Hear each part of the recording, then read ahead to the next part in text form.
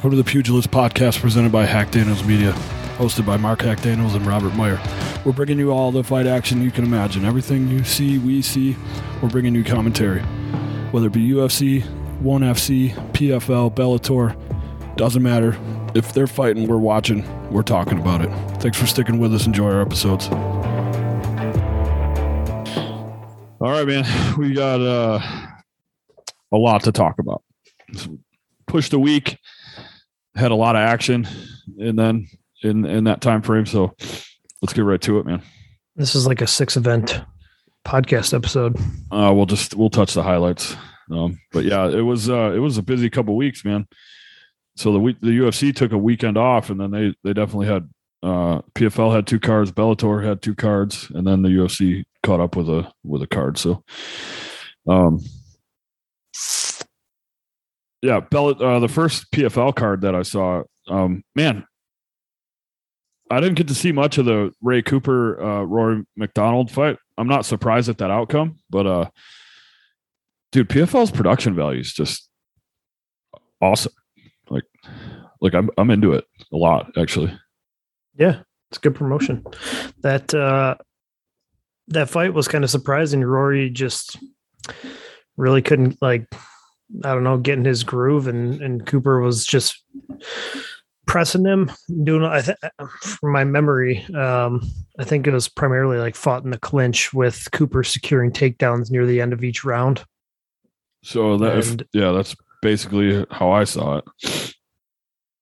Yeah, I mean, for me, it was a clear-cut win for Cooper. I think this is the third fucking event, or second or third time that he's got to the finals of a PFL tournament, but he hasn't won it yet. Yeah, he's legit. I mean, he's a solid fighter. Like I said, I'm not surprised at the outcome. I thought McDonald would have acquitted himself a little better. I mean, he lost pretty handedly. It was pretty obvious. A lot of these other fights were good. Gleison Tibau had a nice finish in there. And then the other fight that I actually was able to sit down and really pay attention to was Roush Manfio and Clay Collard.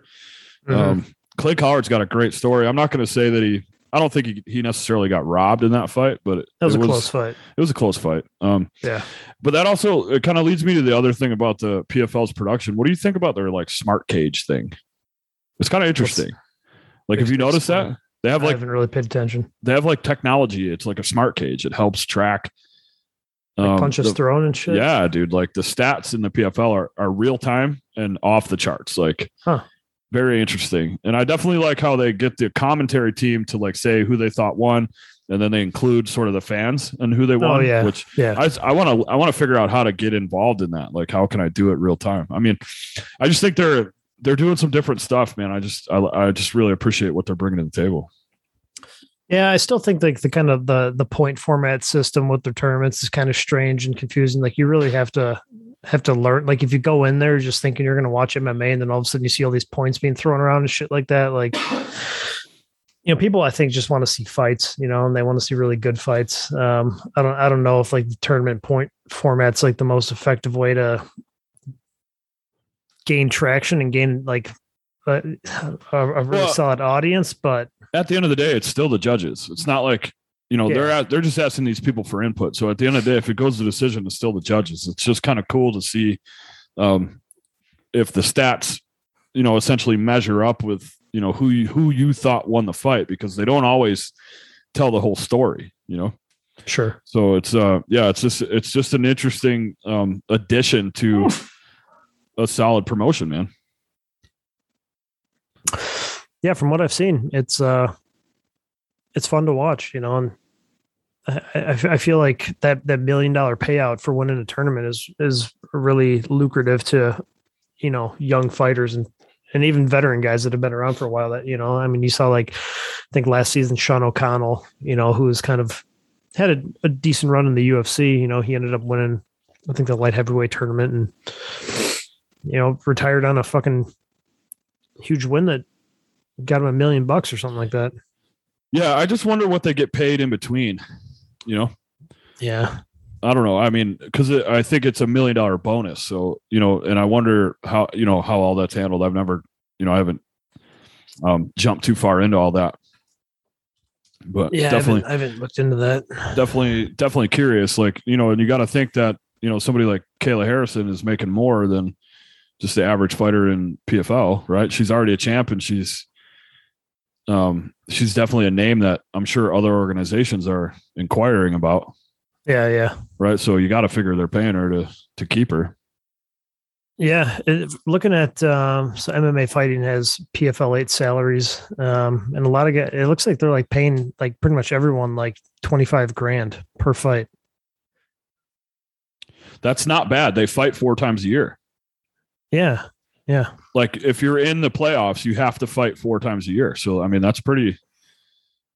That's some of the more prominent guys, like Nathan Schultz.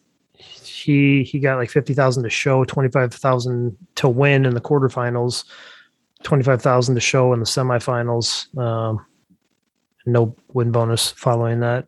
Okay, so I mean, it's fairly standard with probably a few exceptions. I mean, I don't think PFL is so big that they can afford to just be throwing money at everybody, especially if they're doing $1 million bonuses. Yeah, I mean, so I wonder who their investors are. ESPN has got to be doing something with them because they've been a staple on ESPN ever since they became the PFL. Yeah. So I'm sure, they got to have some prominent backers. Yeah, I mean, if you're a tournament participant, you're making $25,000, and assuming you fight at least 3 times per season. I mean, plus sponsorship money. Yeah, I don't know. They're doing okay. Yeah. Not crazy money, but they're doing okay. It's no Triller Jake Paul money. Dude, I wonder still if they're even actually making what they're saying, Some Bellator fighter came out recently and said like he made more like 2 months training Jake Paul or sparring Jake Paul than he has his entire MMA career. So Jake Paul came out and said like he cut his own salary to make sure that anyone involved in his camp was making like fair amounts of money. So good for him. I think as big of a jerk as he is, I legitimately think he's a real advocate for this fighter pay issue. Is he like the going to be like an unsung hero of mixed martial arts, professional fighters, both boxing and MMA? It's entirely possible, dude, but he's also sitting on a mountain of cash before he started fighting, right? So yeah. It's when you're cush and comfortable, it's easier for you to go against the grain, because like Kevin Holland came out on the fighter pay issue and said, "I'm happy, I'm way good." Like he's like, if you want more money, just fight more, right? But he is also a highly active fighter. I mean, the guy's fought five or more times, I think, in 1 year. I mean, that's a lot, right? Yep. So I mean, you're right. I mean, the more active you are, the more money you're going to make. You're talking about some of these fighters may only fight 1 or 2 times a year. So, I mean, yeah. And then you got a guy like Nick Diaz who's coming back after not fighting for 6 years. Yeah, and you got to think they're paying him too. They would have had to give him something fairly beefy, 200 plus, I bet, just to get him back in the cage. I mean, I don't think even more than that. I don't think it was a money issue, to get him, and he's definitely going to have pay-per-view rights. So, meaning I don't think either of the Diaz brothers are like hurting for cash. I think they could walk away from the sport at this point if they wanted to. So, I don't know, man. Did you get to see the Gegard Mousasi fight? I haven't seen it yet. I need to go back and watch it. I don't know what the hell I was into that day. We've both had a lot going on. So, how was it? I mean, I heard he was dominant. Like, the first round, Salter, I think, was pretty much in charge and he pushed the pace, but Mousasi, Mousasi's always had kind of weak takedown defense, but defensively he's very sound on the ground. And right. He even on his back, he wore Salter out while he was on top, and then eventually just fatigued Salter, and then ended up, I don't know if he reversed him or if he I don't think Gegard took him down. I think he reversed him on the ground and then just fucking pounded him out. I mean, Gegard looked, despite the finish, I thought Gegard looked a little slow. And really? Yeah. Interesting. And it had been a while though since we'd seen him, hasn't it? since Mousasi last fought. Yeah. His last fight before this was in October of last year when he beat Lima. Okay, yeah. So I mean, that's a little while. It's a little while. Yep, almost a year. I guess not terribly long for a champion, but dude, but he's got almost like fucking 60 fights, MMA fights, plus a bunch of boxing fights and kickboxing. Like he's 36 years old. Like you're gonna start slowing down when you have that much mileage on you. For sure. But they're talking about the next fight for him is Mr. What's his name? Paige Van Zan's husband. What's his name? Austin Vanderford. Yeah. He's going to have a real hard time with him. I know you like Mousasi, but he's going to have a real hard time with Vanderford. Dude, I think Egger's going to just. I mean, I don't know. I don't think this. What's this guy's name? Austin Vanderford. Yo, dude, he's a stud. He's a stud wrestler, and he's got some power in his hands. I mean, I don't think he can stand in there and completely bang with Mousasi. I would imagine Mousasi will pick him apart pretty good. But it only takes one, and as you said, Mousasi looked a little slower. Yeah, he did look a little sluggish. I don't know. Like Mousasi's always kind of had that.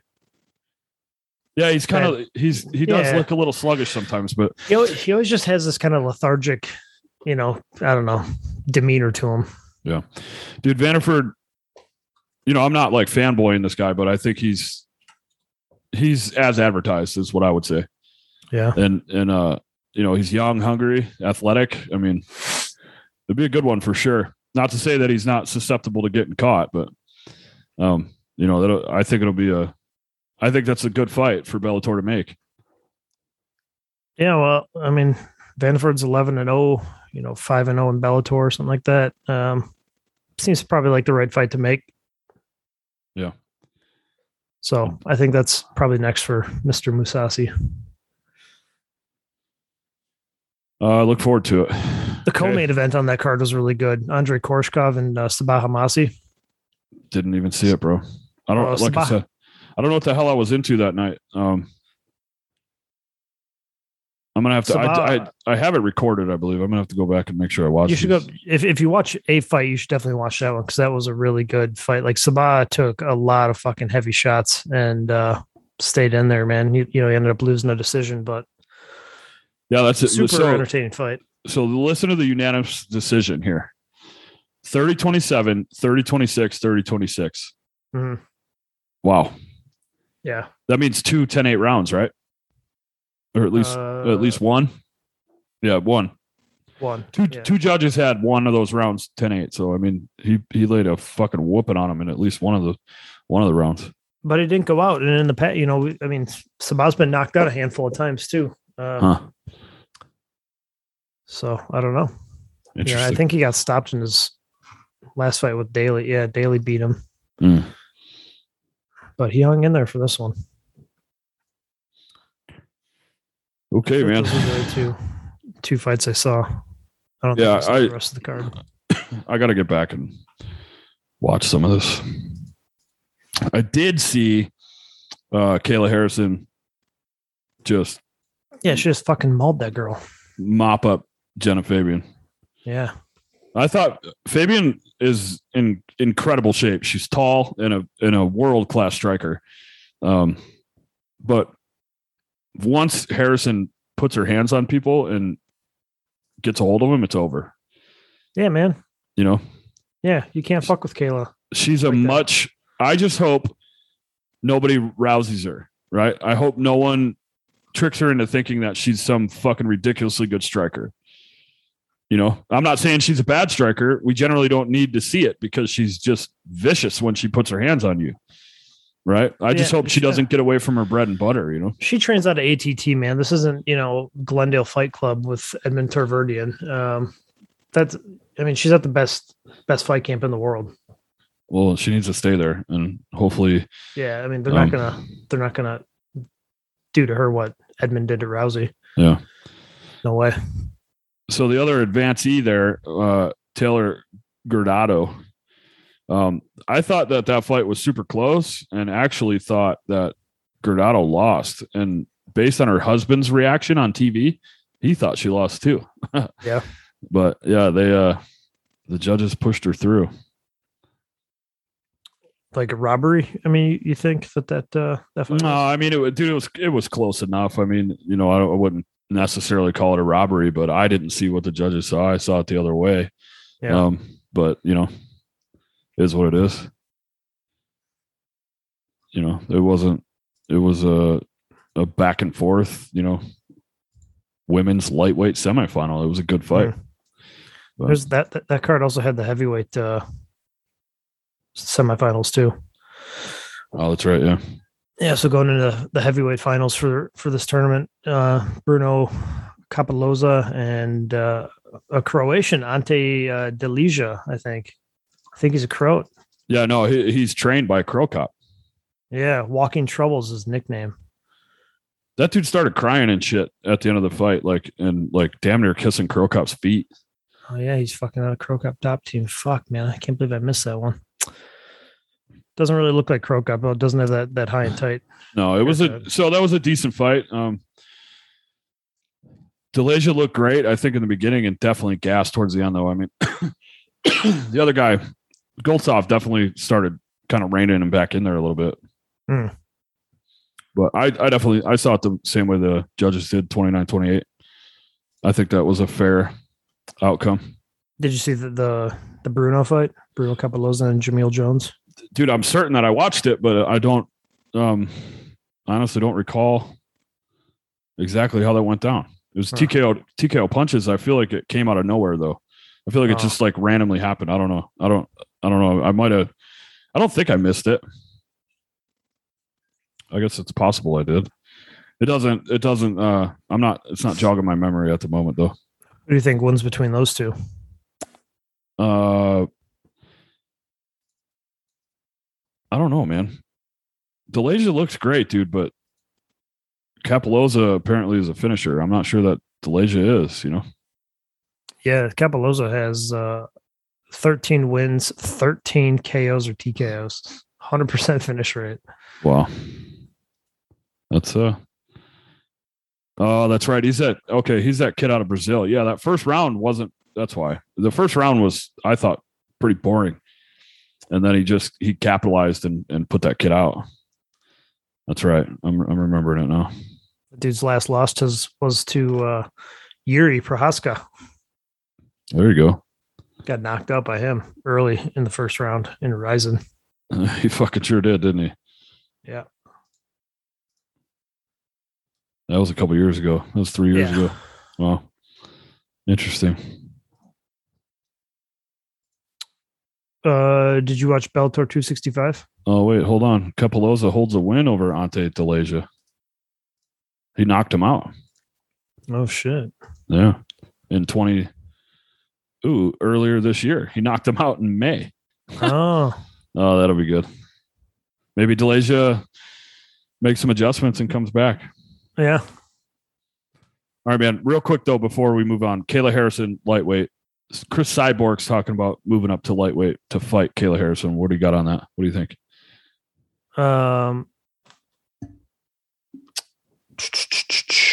Like, how do I think that fight would go, or just my general thought? Or is it even worth them trying to do it?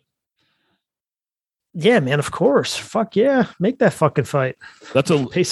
My opinion. That's a lose-lose for Cyborg. It's nothing but a win for Kayla Harrison, in my opinion. Yeah.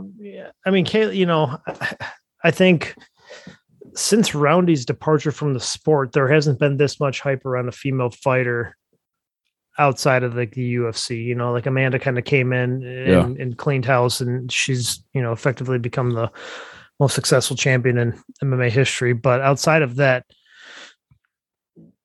Kayla's like the next big thing. So for Cyborg to come in and, beat the shit out of her. I don't know, dude. I'm just saying, like, if Cyborg beats her, people say, well, that's Cyborg. Yeah. Right. If Harrison beats Cyborg, everyone's like, well, holy shit. Yeah. She just smoked Cyborg. So I don't know, man. Yeah, I guess Cyborg doesn't really have a whole lot to gain from it. But at this, with the exception of Amanda Nunes, like Cyborg's beat fucking everybody. So Cormier's coming out and saying that he doesn't think Amanda could even take on Harrison. I mean, I'm like, okay, maybe. Well, it depends on what weight class it's contested at. Because I don't think. I mean, do you think Kayla Harrison can make 145? She's yeah. She is a big girl, but I think she could do it. Yeah. I think, she's got a little to lose there. I mean, women tend to have a harder time cutting weight, but stylistically, Harrison presents a lot of problems for Nunes, in my opinion. But I don't know, man. I mean, I think Nunes could probably keep that fight on the feet a little longer than most. I'm not saying that she wouldn't get taken down. I guarantee she'd get taken down, but I think she could keep it on the feet a little longer than most girls could. Dude, personally. And Amanda's just a scrappy chick. Like, you try and close distance on her, like she will fight tooth and nail to get away from it. Right. It's not an easy out, man. It's just, it wouldn't be, and then you have to go back and look at Kayla Harrison's record. Like, what names does she has? Who has she really fought? So yeah, that's a question. That's a valid question, right? Because I don't know much about who she's fought in the past. I mean, she's a PFL world champion. She's got $1 million purse under her belt, right? I mean, she's obviously super comfortable where she is. She's also a 2-time Olympic champion in judo coming out of the United States. I mean, that is no small feat. Yeah. To overlay that, Rousey was only a 1-time bronze medalist, right? And she was widely considered one of the best female judokas in MMA, right? Yeah. So Kayla clearly has the advantage there. So I mean, yeah, it's just it's definitely interesting. It would have to be a cross promotion type thing, though. Well, Kayla's contract's up at the end of the season, I think, right? I believe so. And she's mentioned like going anywhere if they pay her. Yeah. The UFC would have to pony up quite a bit, because you're right. Her stock is high enough where, it wouldn't be like Dana White having all the chips on his side of the table. Kayla's got some cards to play for sure. Yeah. Yeah. So, yeah. Well, and then you look at the fact that the UFC's female 145-pound division is fucking dead, Totally dead. Bringing Kayla in and having her fight at 145, it temporarily revitalizes it. For sure. And then if Kayla does beat Amanda at 145, then it opens the fucking division up again, Yeah. We'll see. Time will tell. I think the UFC is probably the best place for Kayla after the season ends, regardless of what happens. Simply because of Amanda Nunes. Yeah, I mean, that's a fight that people are going to want to see. Yeah. All right, man. Bellator 265, Congo versus Karantanov. Definitely see the event. I didn't either. Congo won by rear naked choke in the second round. That's odd to me. I would have thought that one would have stayed on the feet, and I definitely would have thought that Karantanov would have had the edge on the ground. Congo's just a dude that like doesn't go away. Like, he's been fighting fucking everyone for like as long as I can remember. This dude's career goes back to 2001, his MMA career. Well, Karantanov's been around for the longest too. I bet he goes back to at least 2003, probably Pride, right? So I mean, these are Karantanov, both a couple old salts since 2000. Wow, a couple old salts here. Not really much to speak of, in my opinion, on the rest of the card. And like I said, I didn't catch it. I have it recorded. I'll have to go back and try to check this one out too, man. I got a lot of fights to catch up on. But yeah, I was surprised though. I didn't think Congo would submit Karantanov. That's for sure. And it's right at the end of the round too. They got it listed at round 2, 4-5-9. Yeah. I saw the highlight. I was kind of surprised Karantanov tapped, but when you're in the fight, when you've got some guy's arm wrapped around your neck, like I highly doubt you're, too concerned about what the time is. You're just trying to stay conscious. Do you feel like Bellator cards are really like 1 or 2 fights, and the rest are they really don't pack a lot of great fights into one card?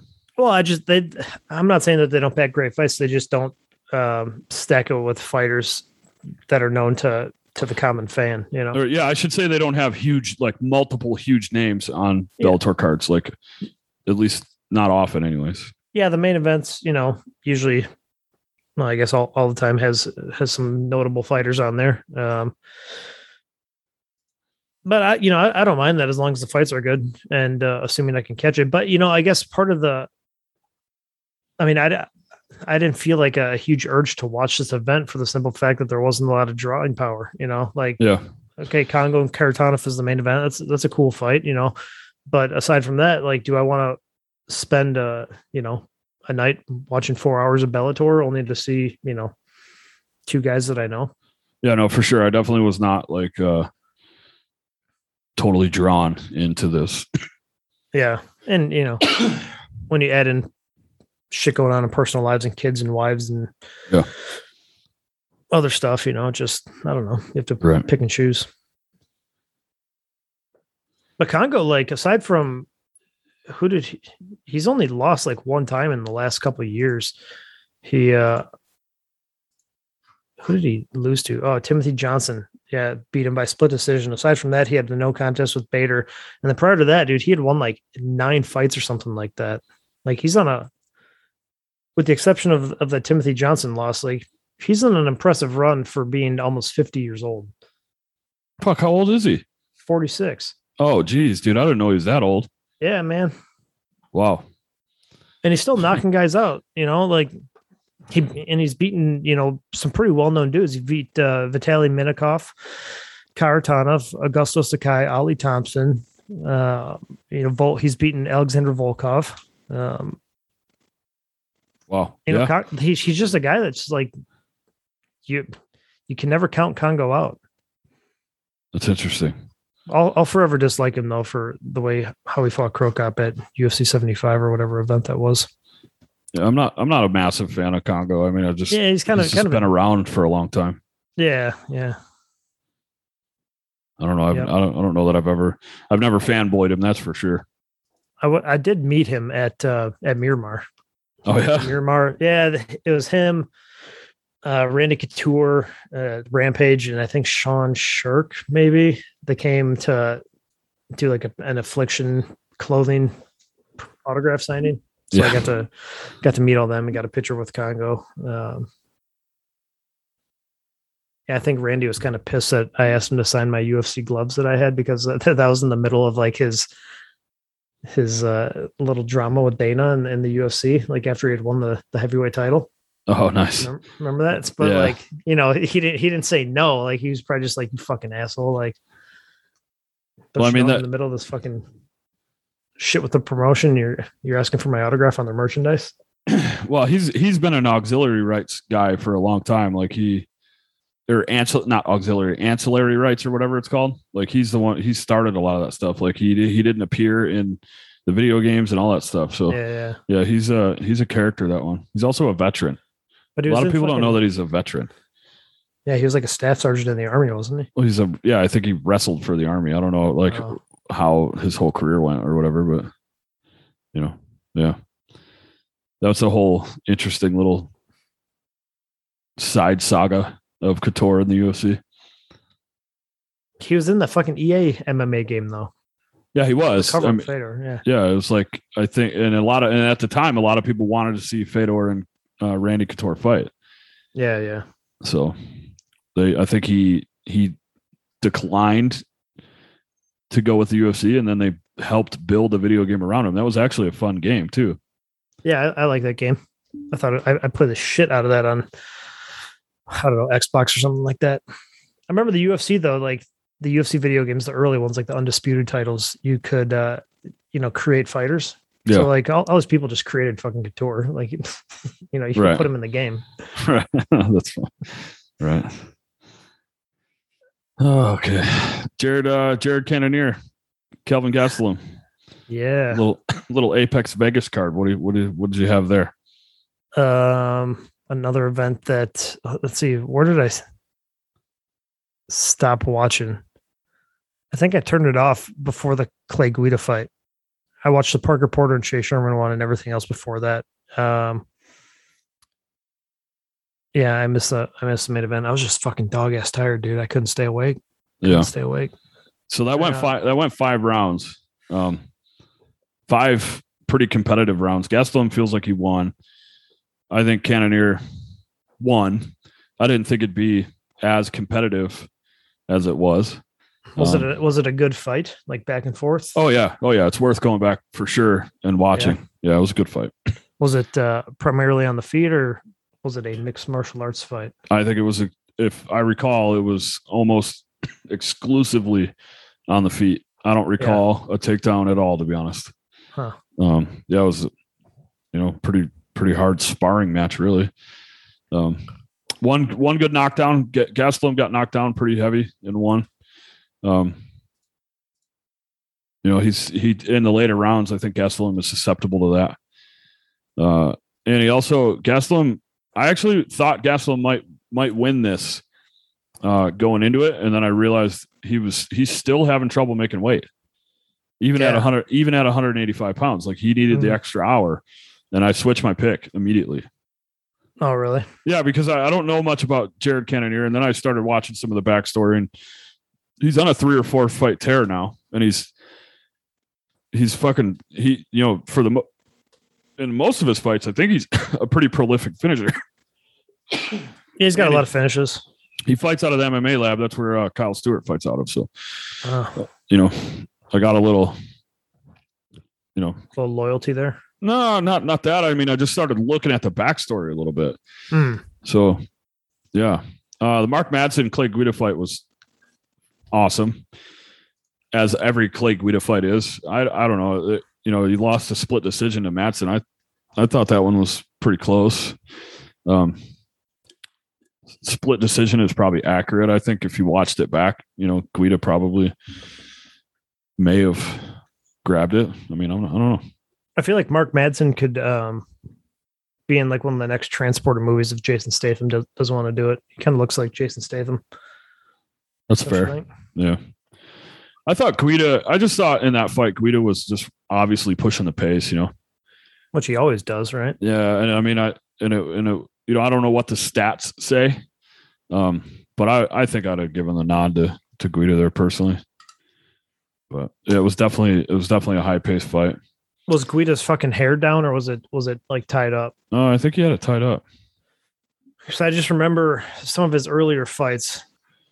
It almost always comes undone, though. Well, he'd be like pushing the pace, but then he'd get punched by his opponent, and his hair would fly up in the air. And I always felt like that left a lasting impression on the judges. They must have thought like, oh, that was a really good shot. Let's give the round to the guy who hit him. And I feel like that's kind of contributed to some of his losses. That's fair. And I think that's why Evan Tanner, you remember him? I think that's why he came out cornrowed once. How dare you ask if I remember Evan Tanner? That's fair. I shouldn't ask that question. I'm sorry. Yeah, you should not. Dude, Chase Sherman looked like shit. Something looked wrong. So I had always been interested in Chase Sherman because after he left the UFC after like fighting 6 times, like he went on a 4-fight win streak or something like that, and he finished everybody. So I was like, oh, he's figured things out. Like, he's going to come back to the UFC and just start fucking wrecking people. And since he's come back, he's gone 1-2, and he's looked like shit in his last 2 fights. It's just like, what the fuck, man?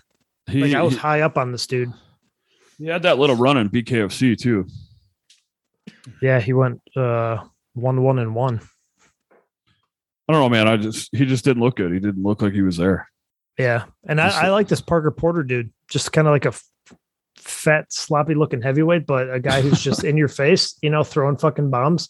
Well, dude, I mean, for as sloppy as that dude looks, he was fucking pushing the pace on Sherman hard. Yeah, he was. And Sherman just didn't have an answer for it, dude. Like, it was.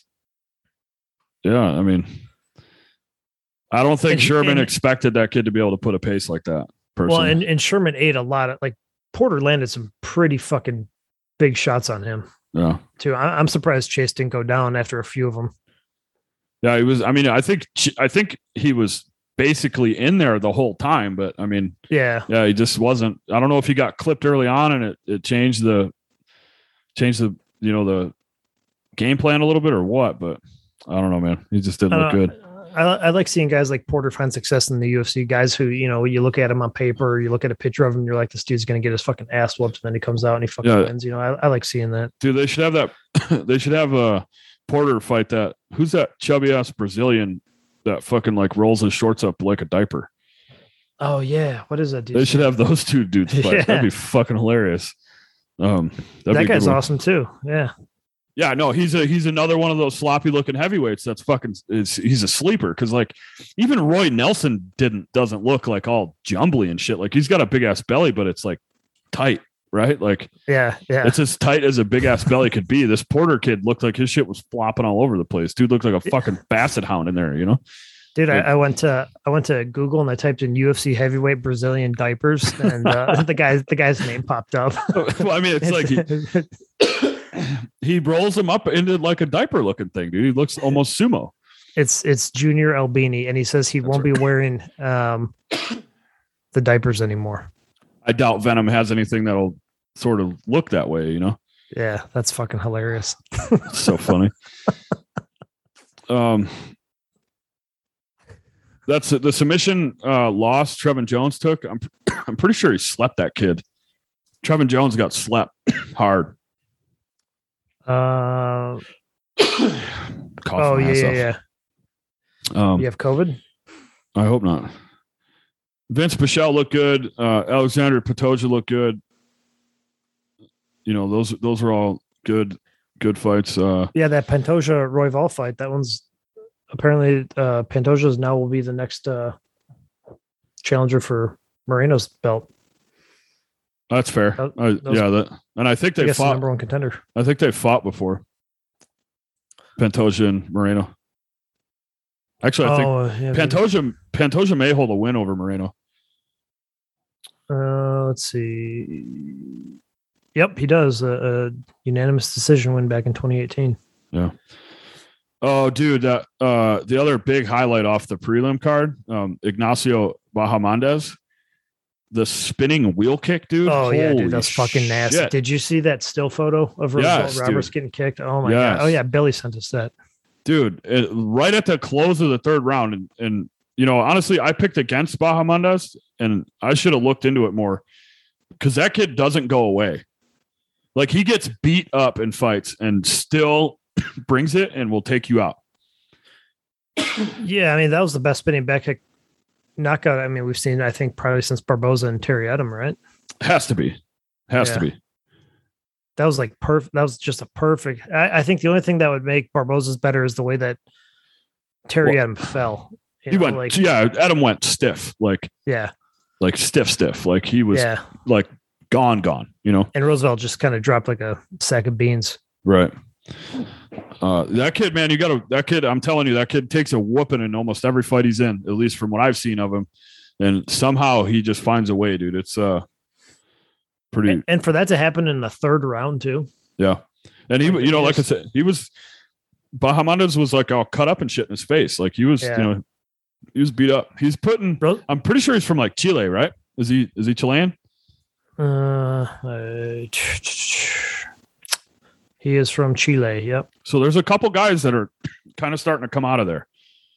So they're kind of putting Chile on the map as far as, you know, I don't know where they train. I'm sure they move north, either up into Brazil or possibly up into Mexico to train. But, you know, there's a couple other Chilean fighters out there. They're not in high demand, but there's a few. So it's, you know, I like looking at regions and seeing kind of what's happening, you know? Yeah.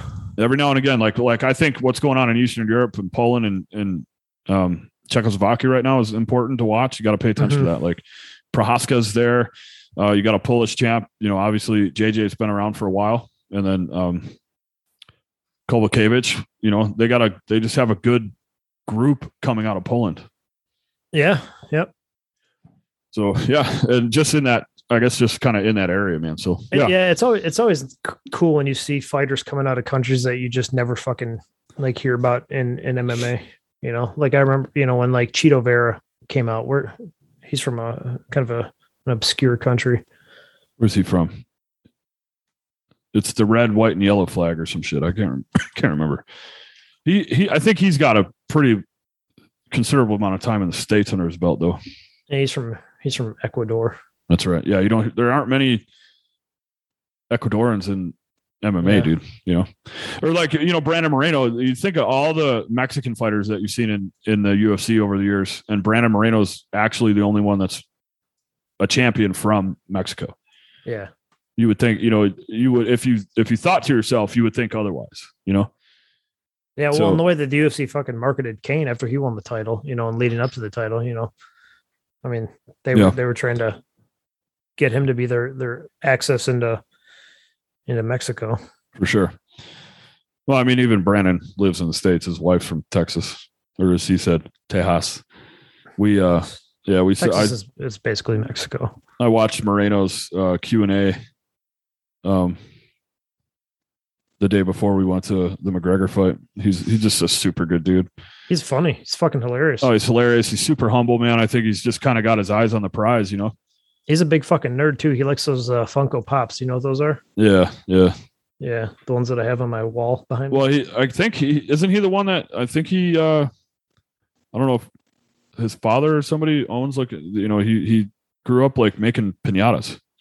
Oh yeah. Like that's what he, somewhere in Tijuana or whatever. Like, how much candy do you think he fucking stole?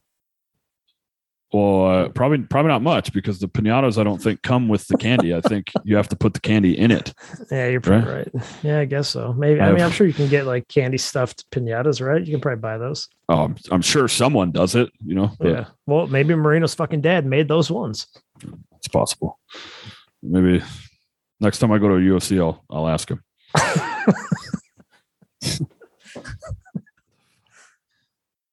Oh man, what else happened on that fucking card? Not a ton. I mean, first 4 fights on the prelim cards all ended in finishes, so that was pretty crazy up until it was the Brian Kelleher fight. For sure, it was a high finish rate. It's just young guys, not all people that you totally know. I was really surprised at the Vince Pichel Austin Hubbard fight. I thought Hubbard was going to come in and fucking just smoke Pichel.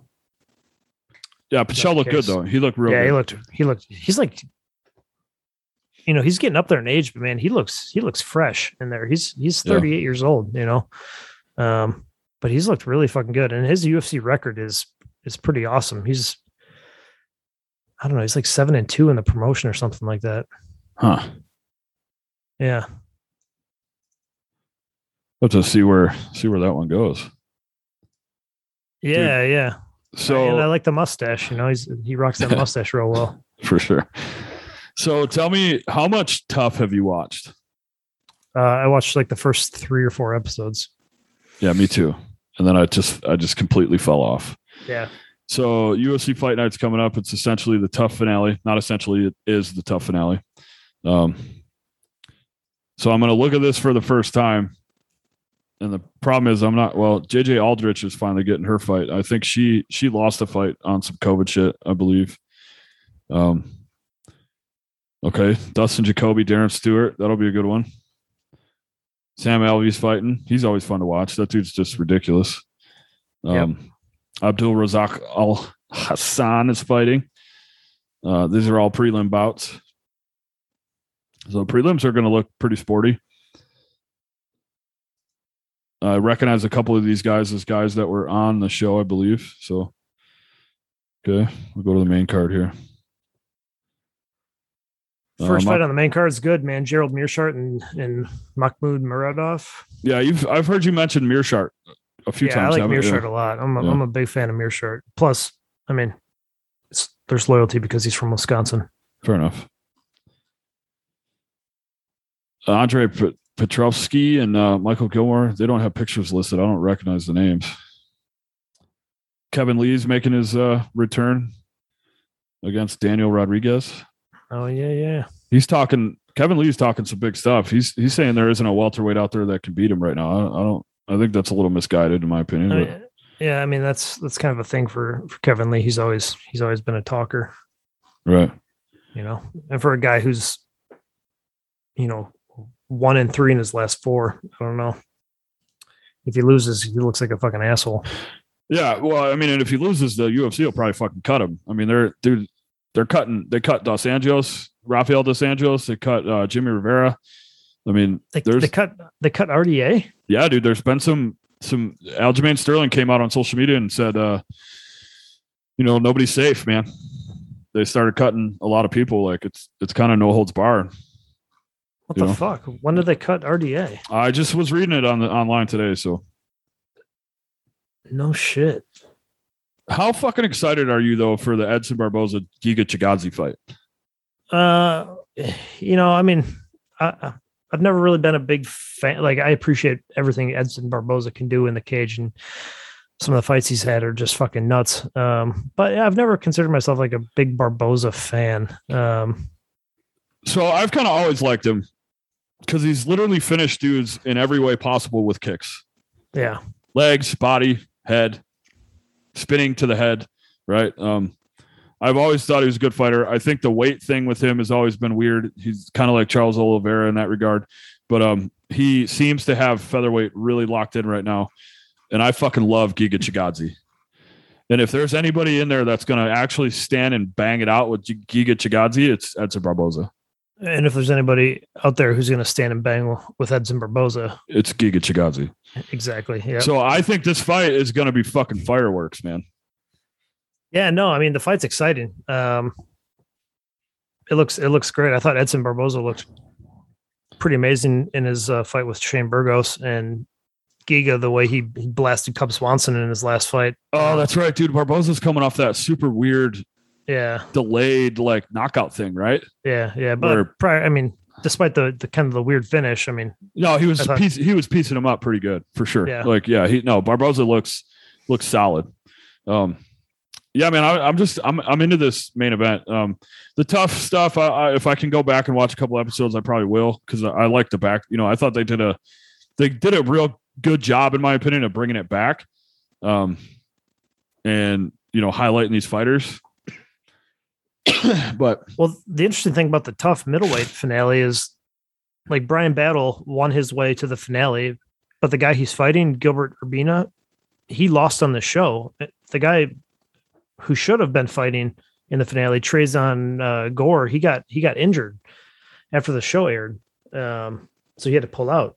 That's right. Okay, yeah. So I know what you're saying. Yeah, it's similar to what happened, I think, in the season with Ryan Hall. Like, Ryan Hall was an alternate, right?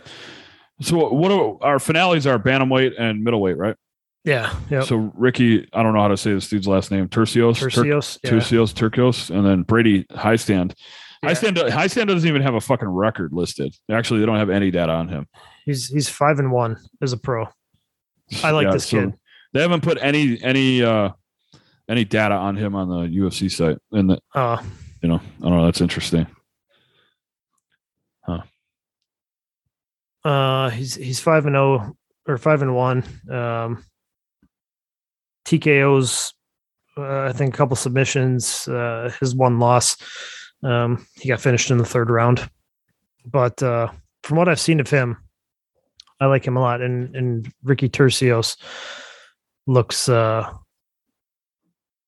pretty fucking good too. I think they're both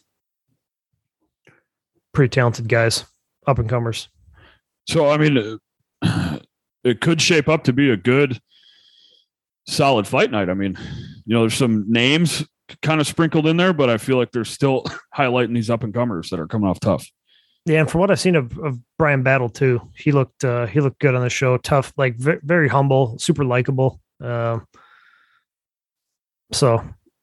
nice. I'd like to see him win too. Yeah. Cool hairstyle. Okay, that matters. Listen, man, it's I'm all about vanity. Okay, I like good looking hair. Yeah, I can tell. Yeah. Yeah. I cut mine off years ago, and I never let it come back. My hair looks good too. It does, dude. Yeah, you keep it clean.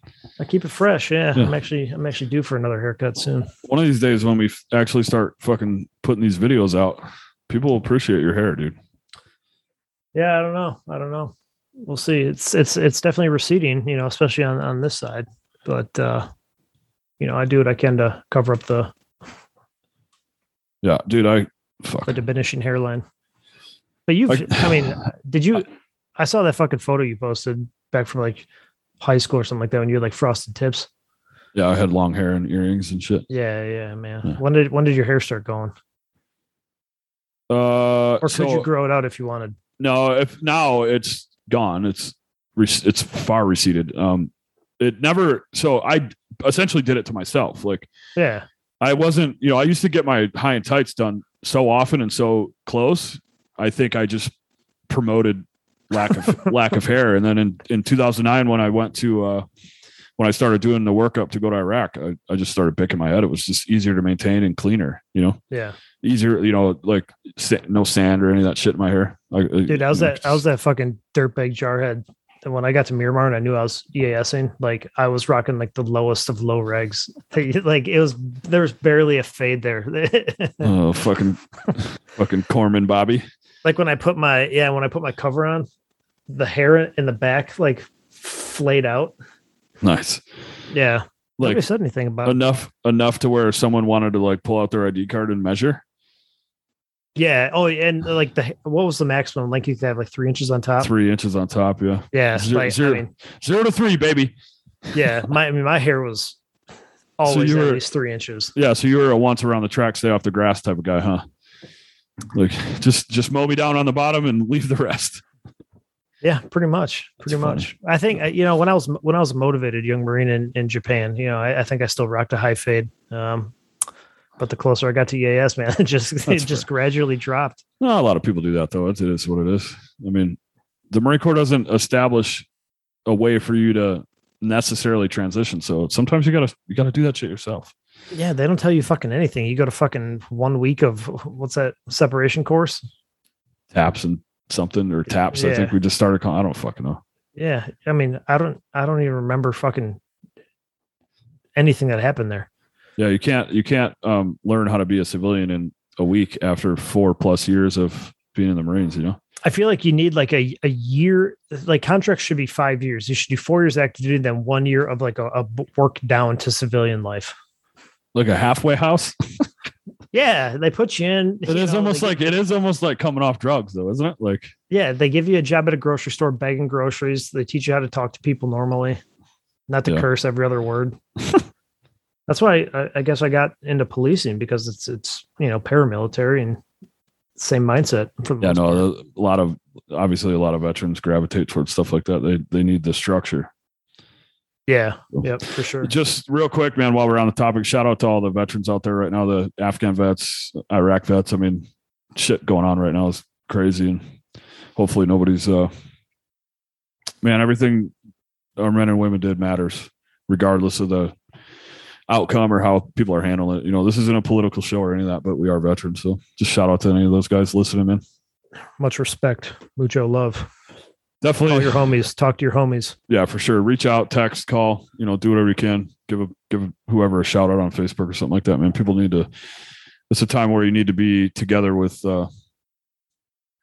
folks that have shared some of those experiences, So yeah, that's kind of been on my mind a lot. We kind of saw it, I only served in Iraq, but we kind of saw this a little bit in 2011.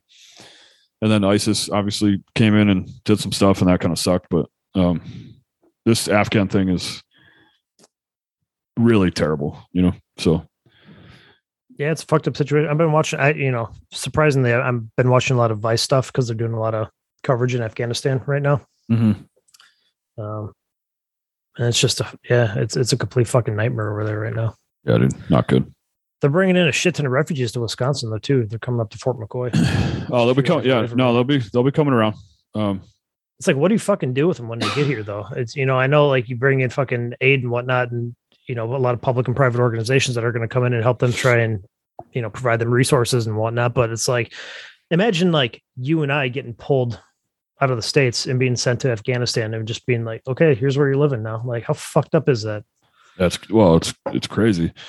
I mean, I guess the answer to that is really what status did they have to get here, right? So, I mean, it is what it is, dude. Yeah, we'll see. I'm not in charge, so, but maybe you should be. Maybe one day, bro. Is it too old to go back and be like military officers? Are we too old? Yeah. 35 is the cutoff. You could join your local guard, though. Could I at 37? Yeah, dude, you could like up to 45 or some shit. Oh, no shit. I can go be a fucking boot second lieutenant. Just a fucking butter bar coming in. Yeah, actually, yes, you could. Oh my God. Actually, it'd probably be easier for you to transition in as a warrant officer. Oh, that'd be dope. Yeah, like go in the But I'd go to the no intel disrespect to any of the other branches of service, but like I'd feel super strange wearing like army camis.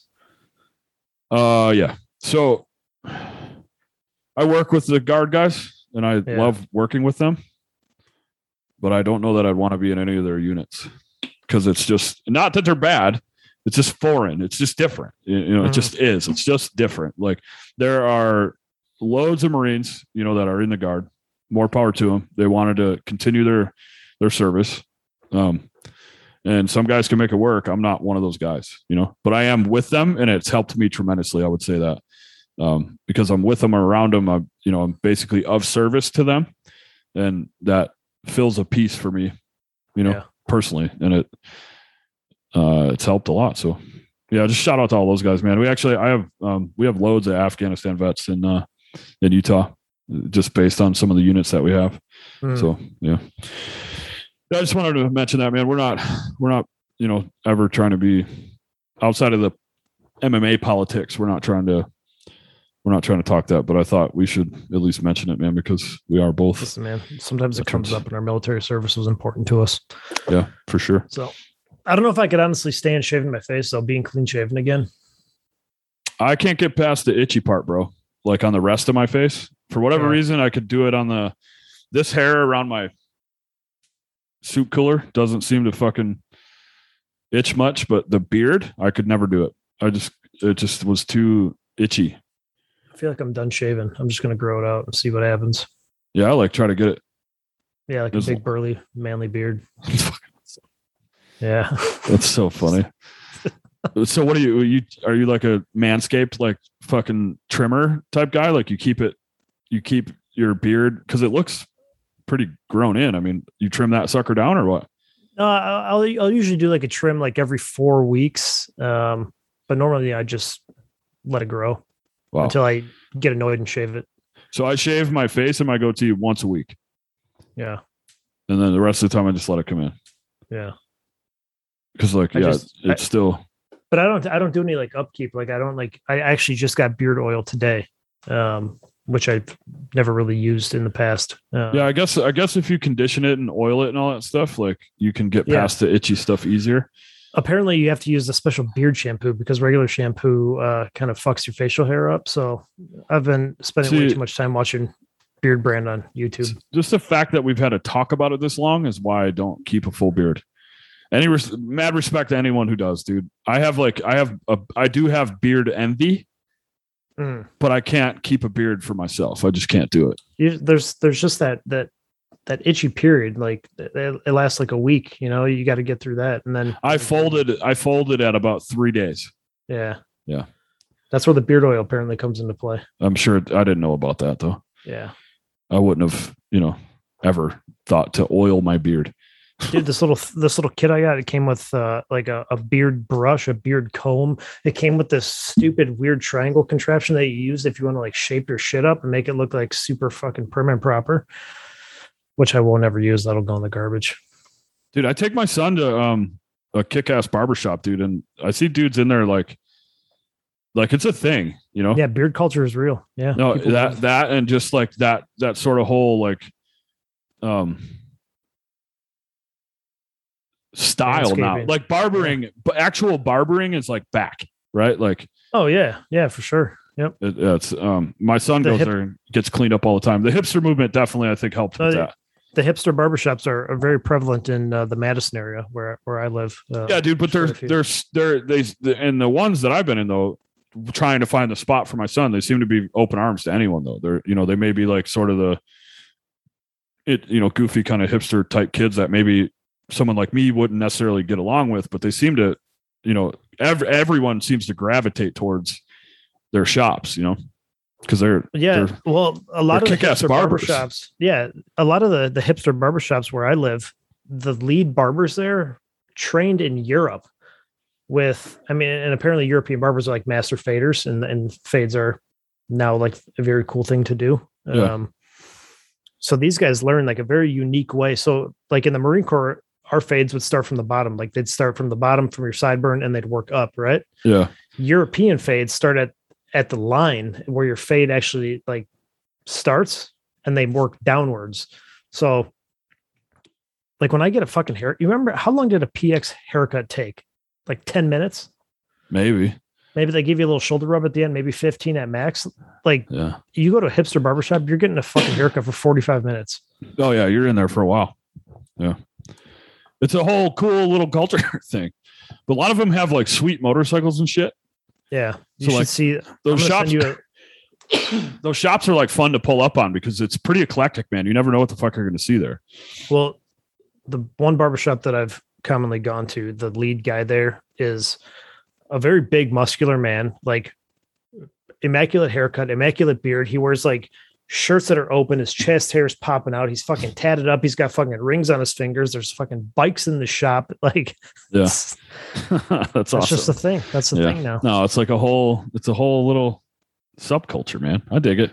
I thought about being a barber. Dude, it's back is all I'm saying. Like it used to be a cool thing to do. Anywhere you would go, it used to be like, it was almost always women, working. Yeah, you'd go to like fucking sport clips and you get a fucking jank ass haircut. Right. And then, and now like it's just sort of refreshing. It feels old school, it feels like an old trade or craft is like back. Mm-hmm. And I dig that. I mean, I think it's cool. A lot of straight razor shaves, man. I miss that in Fort Leonard Wood. Remember that barbershop outside of the gate? Yeah, it's Kim's. Kim's is still there, but I don't think they straight blade anymore. Oh, really? Those are some good fades. Yeah, those the best haircut you ever get, dude. Yeah, I have fond memories of that barbershop. Although I think when I was in MP school, we only got off base Livo like once or twice. So. Yeah, I think I got my haircut there twice. And then never again did I find anyone who would straight blade my hair. Really? Yeah. And then it didn't matter because I started picking my own hair. So it is what it is. You should grow your hair out and just see what it looks like. Can't do it. Can't do it. All right, man. We'll wrap it up here, dude. So yeah, we, life happens, man. We missed a week and wound up talking about fucking a few different cards. So, August 28th this weekend, UFC Fight Night, Barboza and Chikadze. Don't miss it. I think it's going to be a good one, dude. But I think it's going to be a great fight. But my money's on Giga. The way he blew out Cub Swanson, who is known to be a very durable guy, was very surprising. Giga may be at that weight at 155 and down. Giga is probably one of the most refined strikers I think in the game right now. Well, and you've been talking about these fighters coming out of Georgia for a while. Like these guys are something savages. Yeah, it's just something about their kickboxing, man. Whatever they're learning as young fighters, it's transitioned really, really well into mixed martial arts. I mean, they just all seem to really have something about them. I don't know if it's the people or if it's the style of kickboxing that they're actually learning, because, you would think that like Muay Thai would transition well in MMA. It's always been present in MMA, but you see a lot of world champion Thai fighters get wrecked in MMA, So, yeah. I don't know, man. It's like I said, I love focusing on the regions and just kind of learning like what their styles are. And for whatever reason, coming out of Georgia, they just all seem to be stud kickboxers. Yeah. They're very, very scary strikers. So I expect a good fight. Well, and the thing is, Barboza coming out of Brazil I'm sure he's got some ground pedigree. It's probably not something he's ever had to show off much, but he, I don't think he fears anyone on the feet. So it sets right up for Giga, And Edson, really. I mean, it just sets up to be a fight of fucking fireworks. So, yeah. Yep. Can't imagine. Then again, though, it could be a technical stalemate and it could go 5 boring ass fucking rounds with just a whole bunch of leg kicks. I don't see that happening though. I think one of them, I would expect it to get pretty heavy around the 3rd round personally. I wouldn't expect it. I wouldn't be shocked if it went the distance, but I think both guys will try and kick the fucking shit out of each other. Yeah, I think we'll see. I'm just saying, like, kickboxers have a tendency to start slow. So I think it's potentially around the third round. I think people. Oh yeah. I think we'll start to see the pace get ramped up, unless one of them decides to come out hot right out of the gate. Yeah. Which is a likely alternative too. So it's an exciting fight, man. It's going to be good for sure. So, all right, man, we'll shut it down, dude, and I'll push it out. We'll get her done like we always do. Cool. All right, bud. All right.